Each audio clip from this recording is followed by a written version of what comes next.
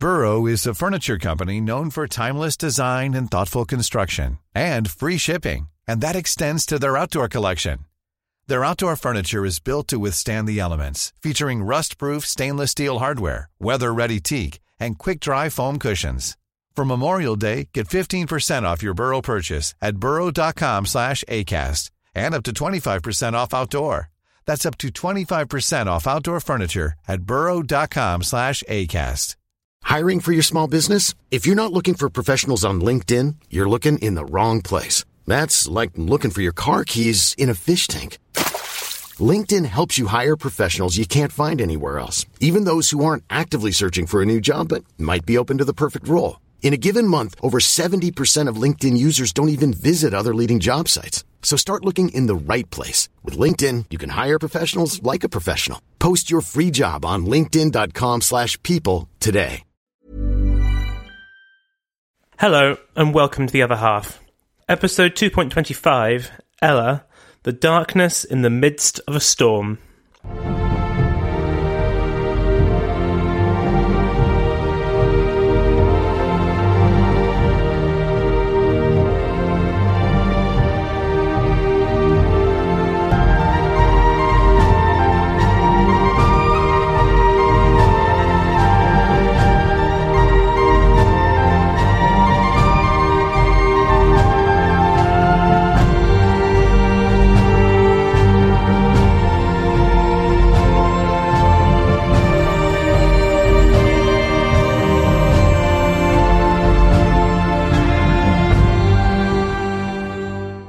I hope that you didn't all miss me too much after my fortnight break. I promise I didn't deliberately time it to leave you on such a cliffhanger. We left Ella last time in 1905, as a widow, after her husband Sergei had been assassinated by an anarchist revolutionary. Up till now, her life in Russia had been one of unimaginable luxury. But now, as we shall see, Ella decided to make a change. But before we get going, I'd like to thank all of my Patreon supporters who helped to keep the show on the air with their generosity and general awesomeness. I'd like to particularly thank my two newest patrons, Antia and Brooke. Thanks guys, your support is so appreciated. If you too would like to support the show, then head on over to patreon.com/The Other Half Podcast. To all my new listeners, welcome. To the rest of you, welcome back.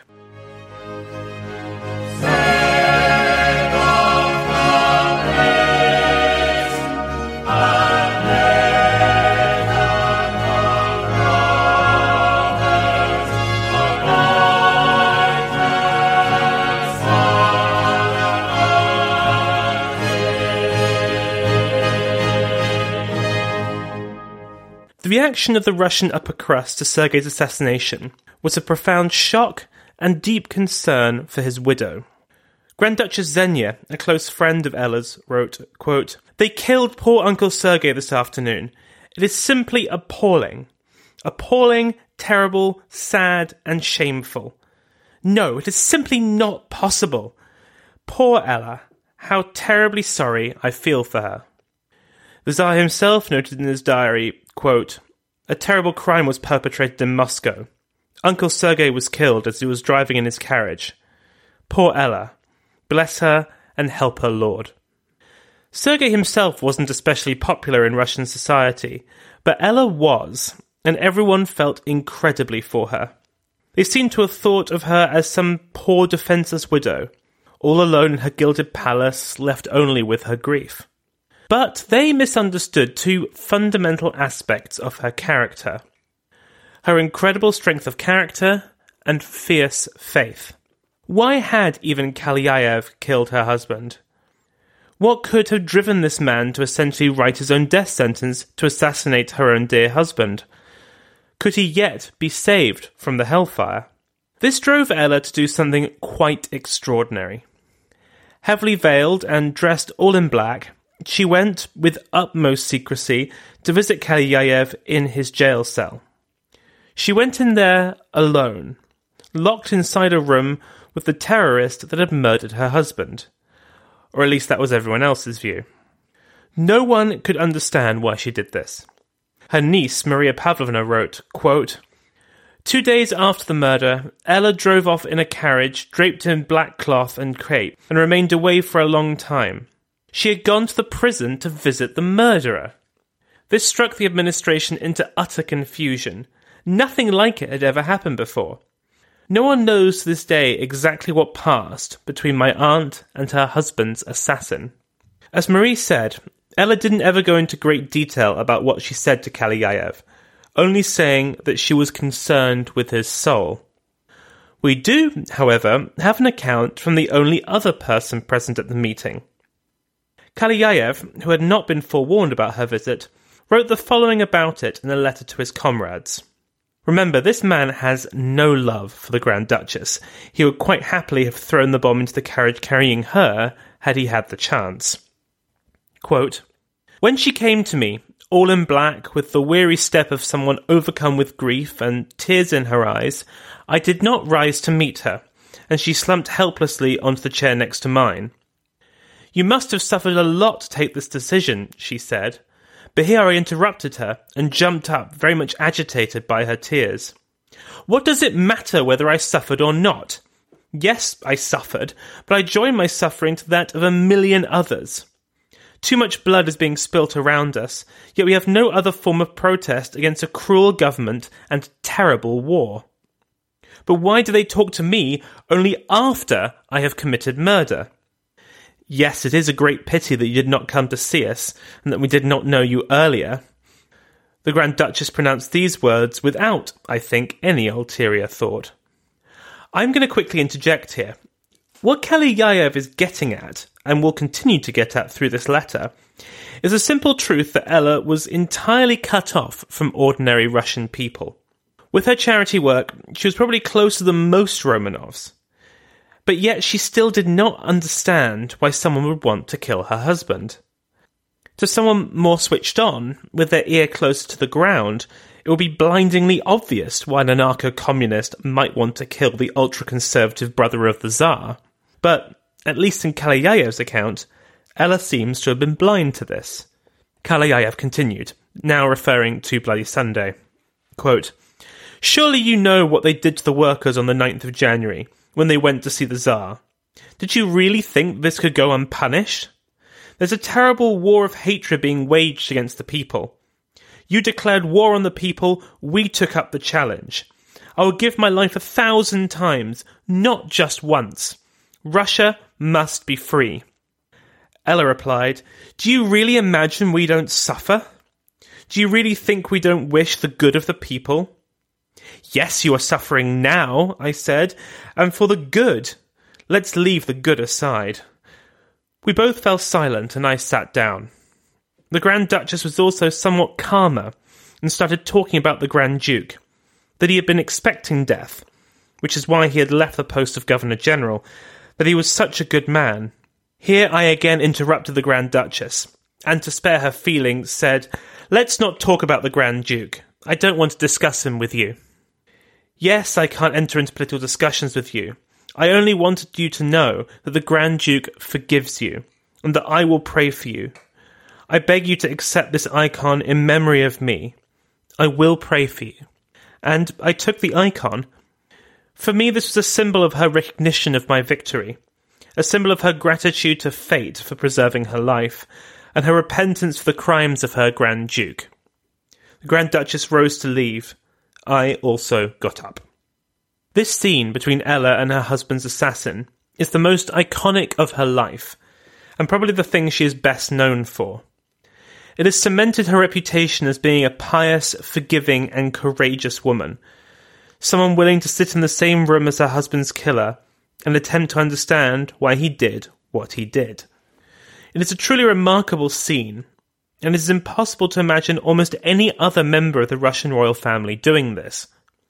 She clearly saw that her fate as a widow could befall many other women married into the Romanov family, and wanted to know what motivated a man to throw away his life merely so he could kill another.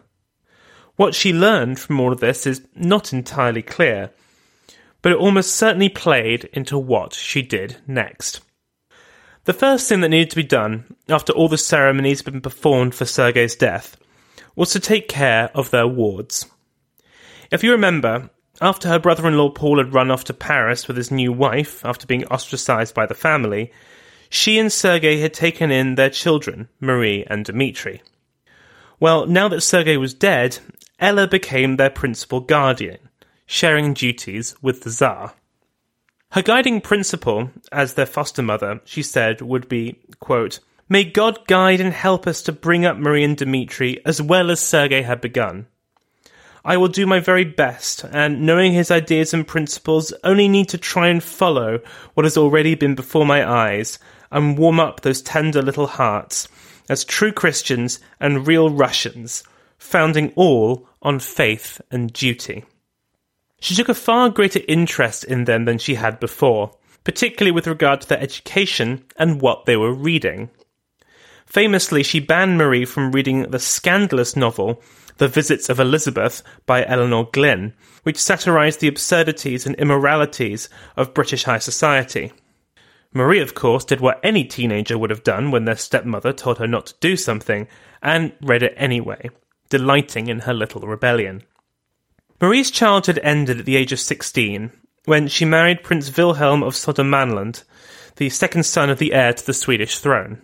She would later allege that Ella had rather rushed her into this, but at the time she was very keen on the match. But equally, there is no doubting that Ella was very happy to get Marie out of the house.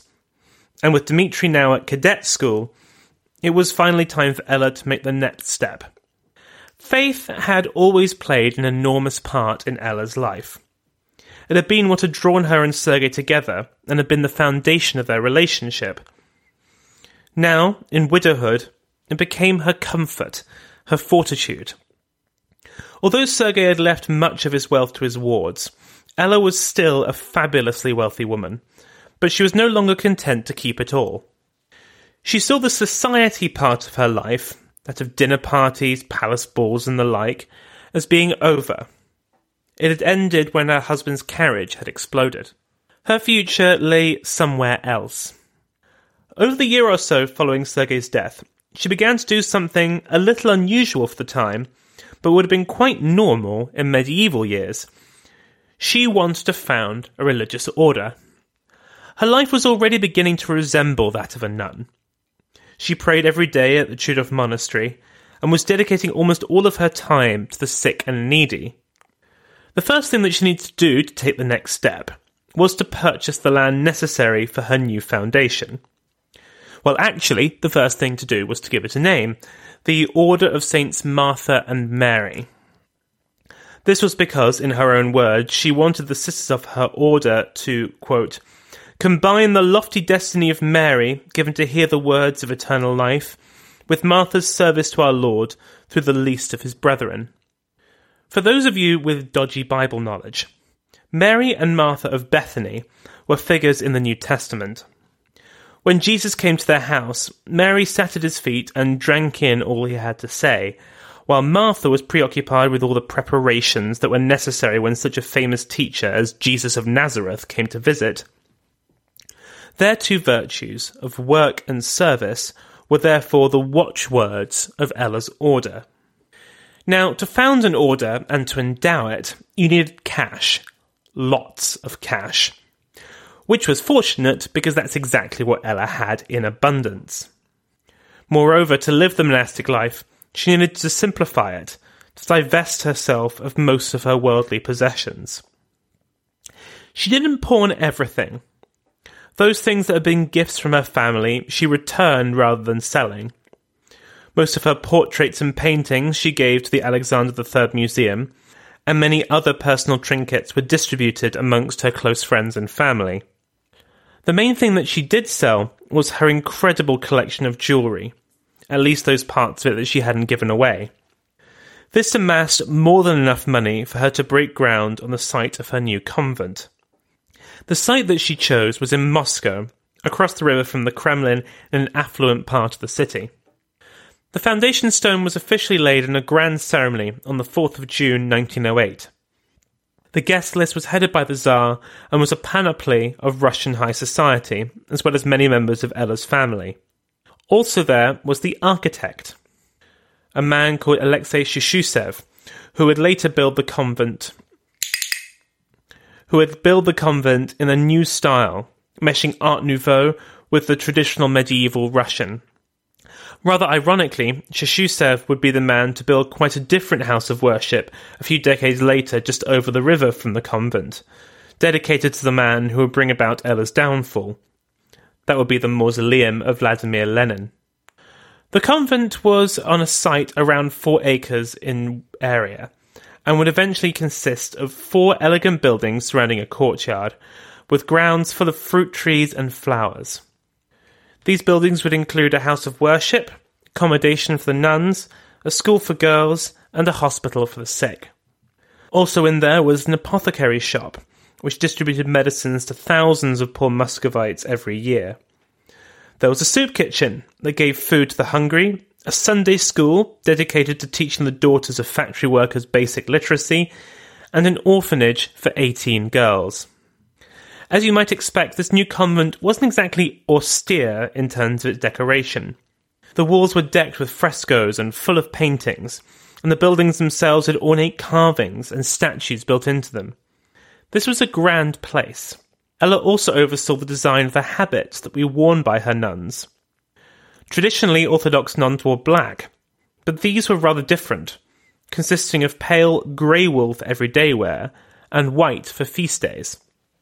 The construction of the convent took around 4 years to complete, and Ella, rather than staying in one of the many palaces in which she was entitled to live, elected to live there on what was essentially a building site. As you might expect, there were a fair few people amongst Ella's friends and family that were concerned about what she was doing, about how she was giving away most of her wealth and possessions to live as the abbess of her own order of nuns. One such warrior was the Tsar, who wrote to her expressing his concerns. In her reply, Ella goes into great detail about her new life, about the people with which she was now surrounded, and assured him that she was doing it all with her eyes wide open and knowing her own mind. She wrote, quote, "One cannot believe that I alone, without any influence, decided this step, which to many seems an unbearable cross I have taken up, and which I will either regret one day, throw over, or break under. I took it up, not as a cross, but as a road full of light. God showed me after Sergei's death, and which years and years before had begun in my soul. I cannot tell you when.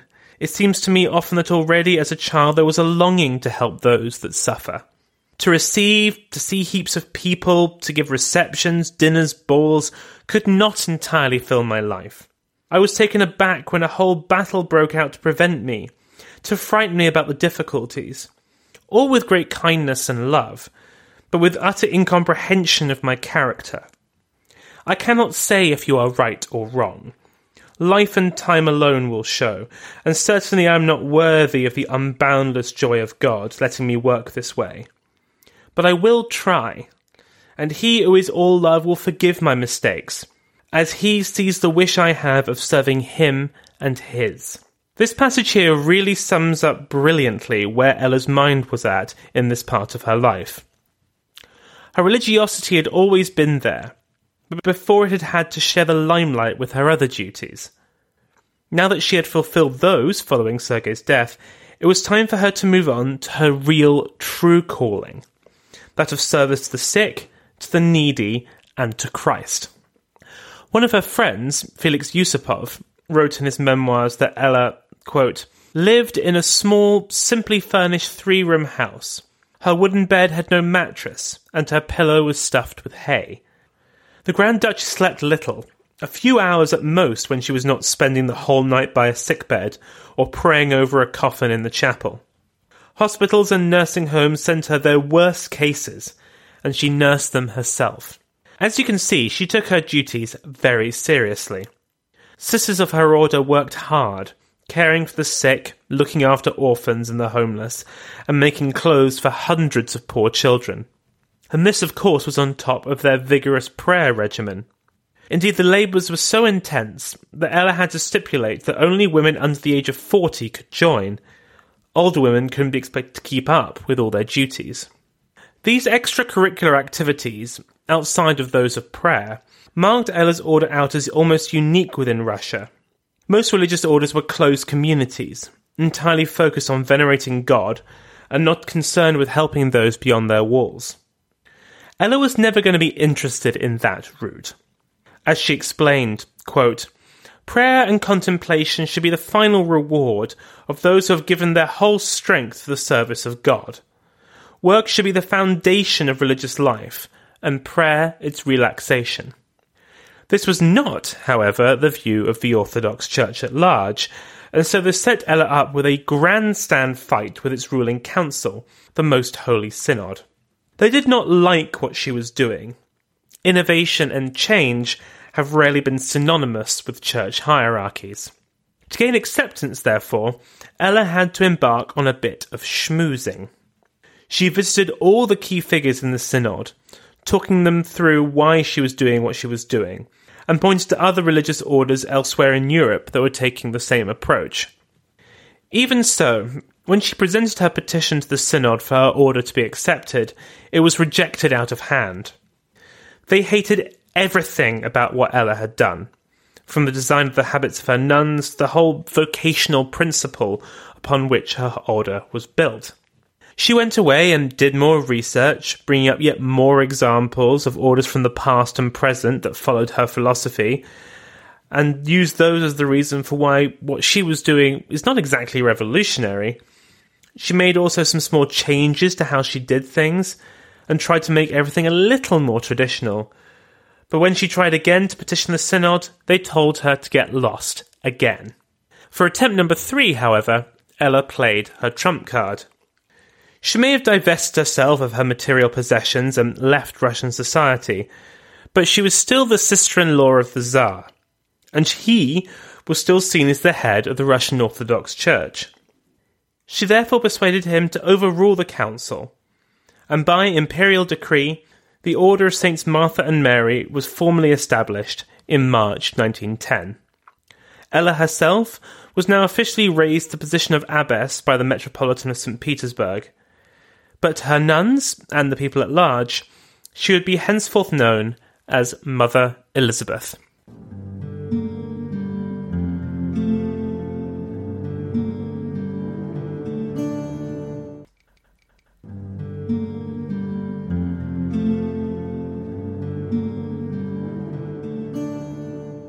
Ella's life as abbess of her new order was pretty full-on, but that didn't mean she'd completely left her old life behind. She was still the sister of the Tsarina and aunt by marriage to the Tsar, and therefore saw it as her duty to intervene when she believed they were straying into dangerous territory. Now, in the coming series on her sister Alex, we will go into great detail about her relationship with her favourite, the infamous Siberian preacher and cult leader Rasputin. But suffice it to say that Ella was not a fan. Her objection was not just that she saw his professed miraculous powers of healing to be sacrilegious, but she profoundly worried about the incredible influence that Alex was allowing him to have. She had never had the closest relationship with her sister, particularly when one considers their shared upbringing and lives as Romanov wives, but even she was shocked at how vehemently her counsel was rebuffed by Alex.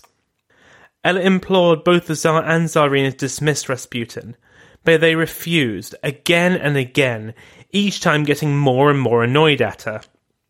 After one particularly testy encounter, Ella wrote to her friend Xenia, the Tsar's sister, quote, "Do you know how to explain this quite impossible obstinacy?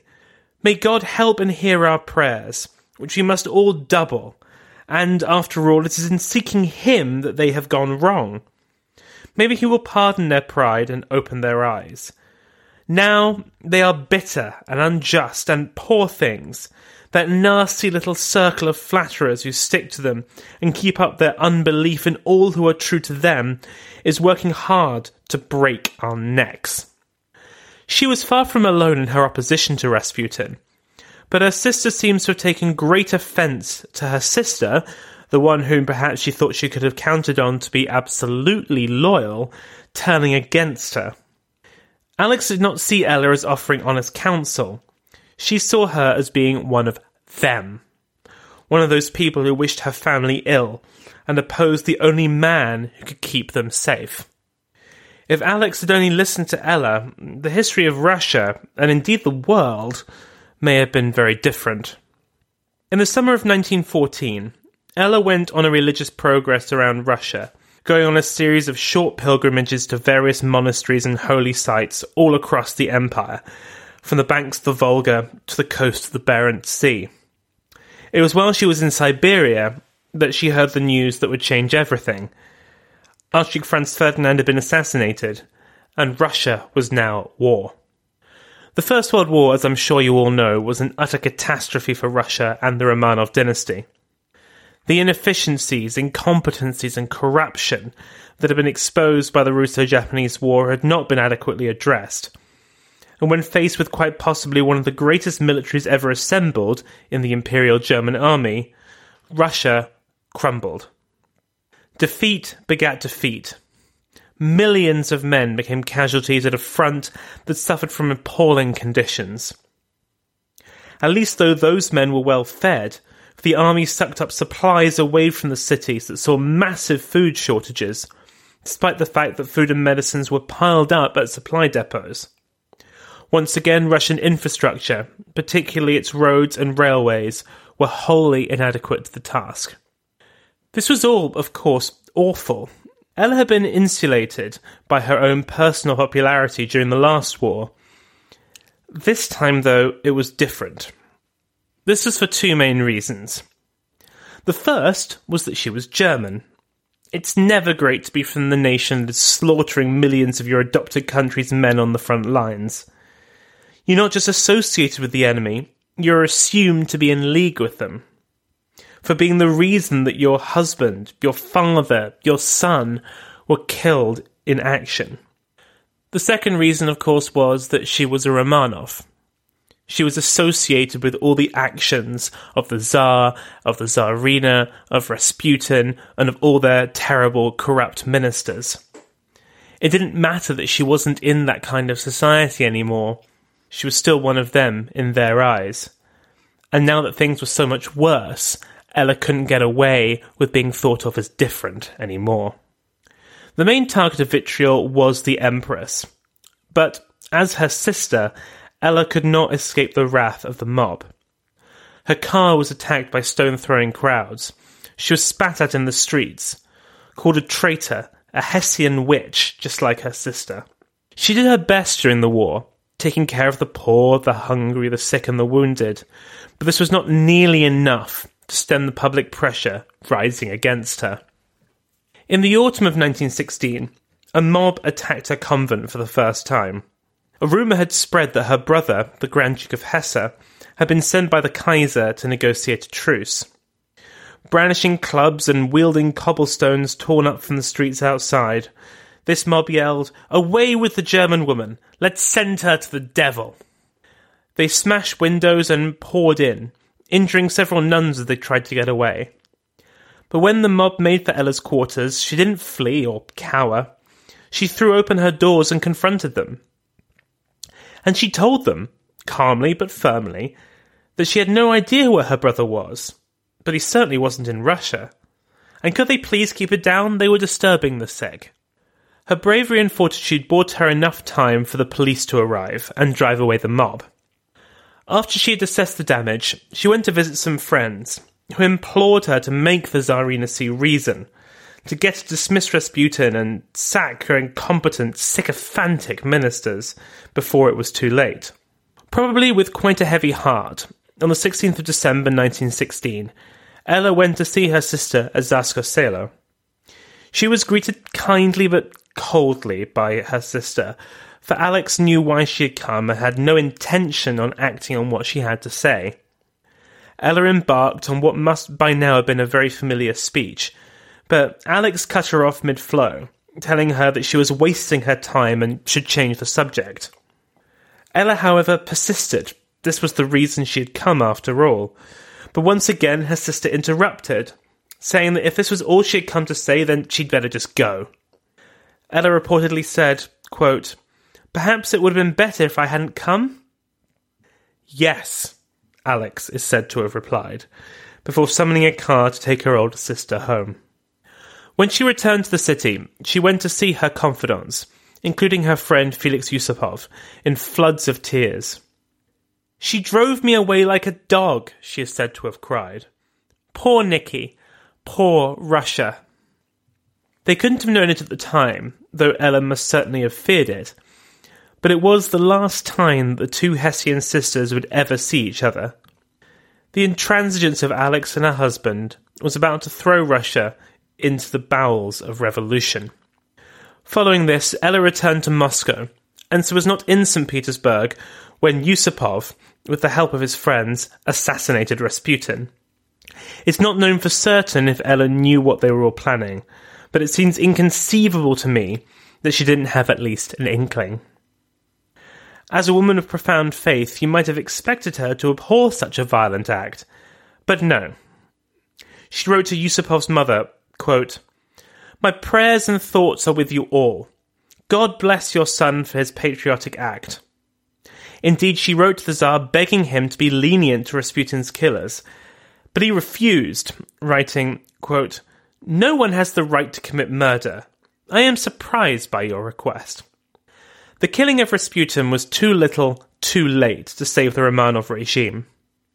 In March 1917, under the weight of protest, riot and mutiny, the Tsar was forced to abdicate the throne. Ella was in Moscow, hard at work when it all happened, and news filtered through to her slowly and in an incomplete fashion. She knew the Romanovs had been overthrown, and that a provisional government was being formed in St. Petersburg, but she didn't know the fate of her sister and family. She didn't know that they were under house arrest, their fate uncertain. She wasn't surprised that this had all happened. She had warned Nikki and Alex that this might happen for years and they had ignored her, but still, she must have worried for them. But her duties kept her very busy. She insisted that business had to go on as normal in the convent. The doors must remain open, no matter what the risks. And those risks were real. On one occasion, a drunkard pushed his way in and yelled at Ella, saying that if she was no longer an imperial highness, then what was she? She replied, calmly, that she was his servant, which rather took him aback. She then tended to his sores and diagnosed him with having an ulcerous groin, warning him not to let them become gangrenous. The man did not appreciate this helpful medical advice and again demanded who the hell she thought she was. She replied, "I already told you. I am your servant." Unfortunately, he was just one of many that came down to the convent to abuse and intimidate Ella. Russia was still at war with Germany, and it was still going very badly. And so thanks to her German heritage, she was still very much a target. In May 1917, 2 trucks filled with revolutionary mutineers descended on the convent and began to smash the place up. Just as she had done the previous year, she confronted them, inviting them to come through to the church and pray, leaving their rifles, of course, at the door. Again, not expecting this, they complied, and there followed the weirdest church service, where Ella led these men in prayer. Eventually, they left and rejoined their comrades outside. Her calm and clear thinking had once again saved the convent and all those inside. Many around Ella implored her to flee Russia.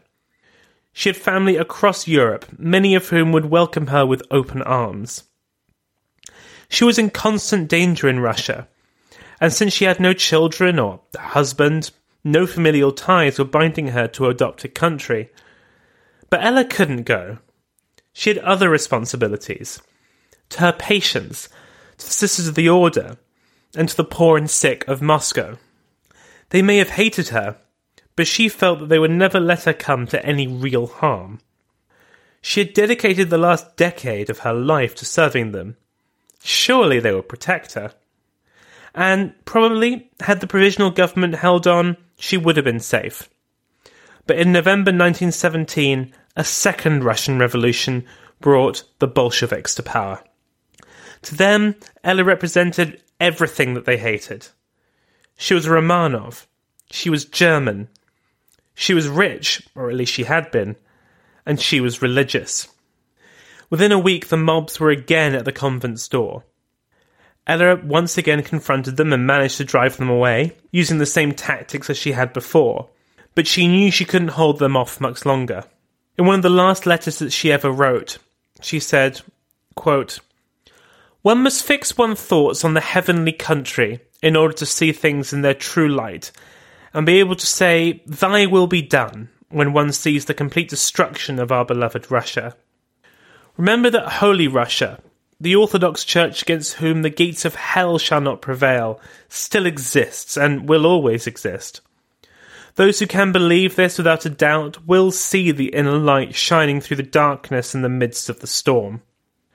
I've been reading the Bible a good deal lately, and if we believe the sublime sacrifice of God the Father in sending his Son to die and rise again for us, we shall feel the Holy Spirit lighting our way, and our joy will become eternal, even if our poor hearts and earthly minds pass through the moments which seem terrible.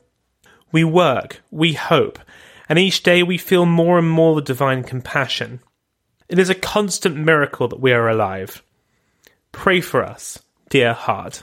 These are the words of a woman thoughtfully and with great clarity accepting the fact that she would soon die for her cause.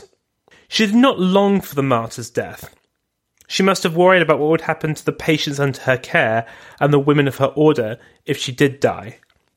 But equally she knew that if she stayed, then this would likely be her fate, and she had no intention of fleeing. They came for her, perhaps fittingly, during Easter. 2 armoured cars arrived at the convent filled with Red Guards, and they told her that she was being removed from Moscow. They didn't say it in so many words, but she was under arrest.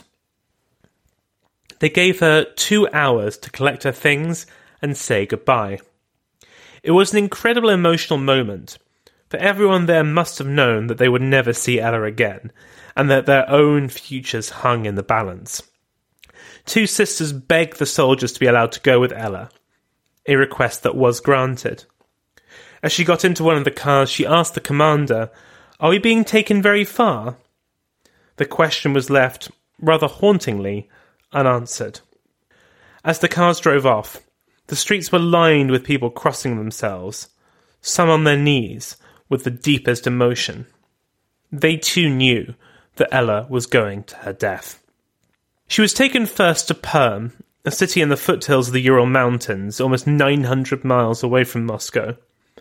But quickly the Ural Regional Soviet decided that they wanted nothing to do with her, and so sent her on to Yekaterinburg, the city in which her sister and her family were being held. They were taken to a different house to that of Alex, but did manage to send them, through a local convent, some coffee, eggs, and chocolate, gifts that heartened them in the knowledge that someone who loved them was still so close by. But they wouldn't be for long. The Russian Civil War was raging all around them, and the Western-backed white forces were closing on Yekaterinburg. Ella, her 2 nuns, and 5 other Romanov princes were taken to a school on the outskirts of the city, so that they could be evacuated at a moment's notice. There they stayed a short while the local Soviet pondered what to do with their prisoners. By July 1918, the orders had come from Moscow that the Romanovs were to be liquidated. On the 17th of July, Ella and the others were informed that they were to be moved on again. They had no idea that the Tsar, Tsarina, and his whole family had been killed in the city only a few miles away. All they knew was that they had to pack up and move. Now, the accounts of what happened next are a little confusing and contradictory, and we rely on the rather flawed eyewitness account of a man called Vasily Ryabov, a Bolshevik soldier guarding the prisoners, who later confessed what happened to a White Army officer.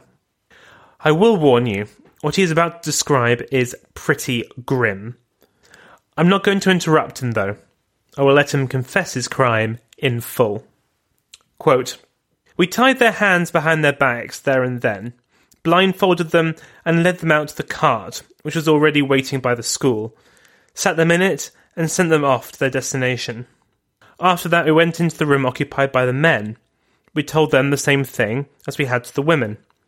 The young Grand Dukes, Konstantinovich and Prince Paley, also obeyed meekly. We took them out to the corridor, blindfolded them, bound their hands behind their backs, and put them in another cart. We had decided earlier that the carts should not go together. The only one who tried to oppose us was the Grand Duke Sergei Mikhailovich. Physically, he was stronger than the rest. We had to grapple with him. He told us categorically that he was not going anywhere, as he knew they would all be killed. He barricaded himself behind the cupboard, and our efforts to get him out were in vain. We only lost precious time. I finally lost my patience and shot at the Grand Duke. However, I only fired with the intention of wounding him slightly and frightening him into submission. I wounded him in the arm. He didn't resist further. I bound his wound and covered his eyes. We put him in the last cart and set off. We were in a great hurry. The dawn already heralded the morning. At last we arrived at the mine. The shaft was not very deep, and, as it turned out, had a ledge on one side that was not covered by water. First, we led Grand Duchess Ella up to the mine. After throwing her down the shaft, we heard her struggling in the water for some time. We pushed the nun, Lay Sister Varvara, down after her. We again heard the splashing of water, and then the two women's voices. It became clear that having dragged herself out of the water, the Grand Duchess had also pulled her lay sister out. But having no other alternative, we had to throw in the men as well. None of them, it seems, drowned or choked in the water, and after a short time we were able to hear all their voices again. Then I threw in a grenade. It exploded, and everything was quiet, but not for long. We decided to wait a little to check whether they had perished. After a short while we heard talking and a barely audible groan. I threw another grenade. And what do you think? From beneath the ground we heard singing. I was seized with horror. They were singing the prayer, "Lord, save your people." We had no more grenades, yet it was impossible to leave the deed unfinished. We decided to fill the shaft with dry brushwood and set it alight. Their hymns still rose up through the thick smoke for some time yet. When the last signs of life beneath the earth had ceased, we posted some of our people by the mine and returned to Alapayevsk by first light. Their bodies would not be discovered for 3 months. One of Ella's friends, Father Seraphim, was the man that had the grisly task of exhuming the bodies from the mine shaft. Stories emerged that other corpses bore the signs of Ella having tended their wounds, and that her body showed no signs of decomposition. But this was not true, sadly.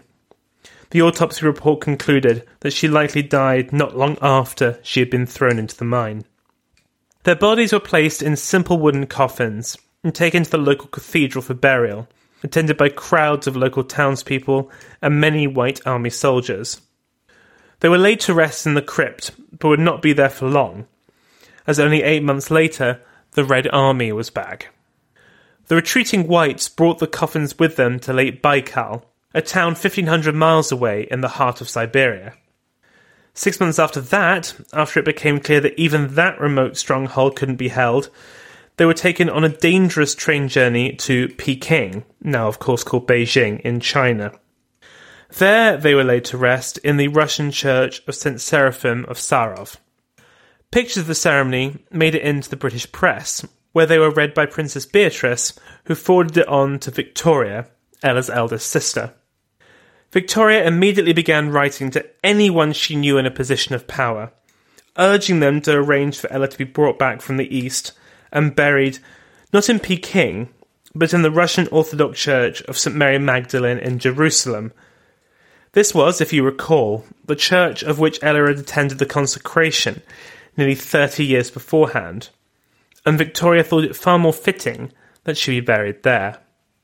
She and her surviving Hessian siblings cobbled together the necessary money and influence to make it happen, accompanying the body on the last leg of the journey from Suez to the Mount of Olives. And there, finally, Ella was laid to her final rest, and she is still there to this day. In death, she was not forgotten. The Russian Church canonized her as a saint formally in 1992, with her principal shrines being at her convent in Moscow, which had been looted and closed by the Bolsheviks, but then restored after the fall of the Soviet Union, and at her place of burial in Jerusalem. In 1998, in time for the 80th anniversary of her murder, Her great-nephew Philip, Duke of Edinburgh, and his wife, Queen Elizabeth II, attended a ceremony at the west door of Westminster Abbey. Above it were 4 statues representing truth, justice, mercy, and peace. But there were 10 further recesses that had been empty for 400 years. In those spots were inserted 10 20th century martyrs. And in between the American civil rights leader Martin Luther King and Archbishop Janani Luwum of Uganda, murdered by Idi Amin after criticising his regime, is Ella. I cycle past it almost every day, and I had no idea until researching this episode that she was there. It is a wonderful tribute by the country of her mother's birth to an extraordinary woman. And that is Ella's story. I hope that you enjoyed it. Next time, we will go on to tell the story of her younger sister, Alex, the last empress of Russia.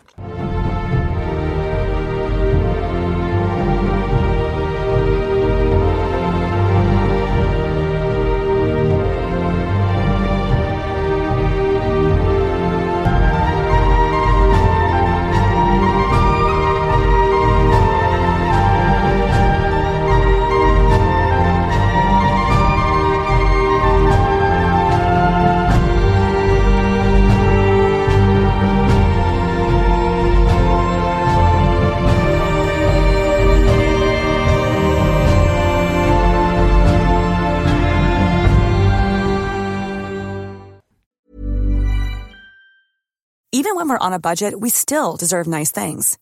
Quince is a place to scoop up stunning high-end goods for 50 to 80% less than similar brands. They have buttery soft cashmere sweaters starting at $50, luxurious Italian leather bags, and so much more. Plus, Quince only works with factories that use safe, ethical, and responsible manufacturing. Get the high-end goods you'll love without the high price tag with Quince. Go to quince.com/style for free shipping and 365-day returns.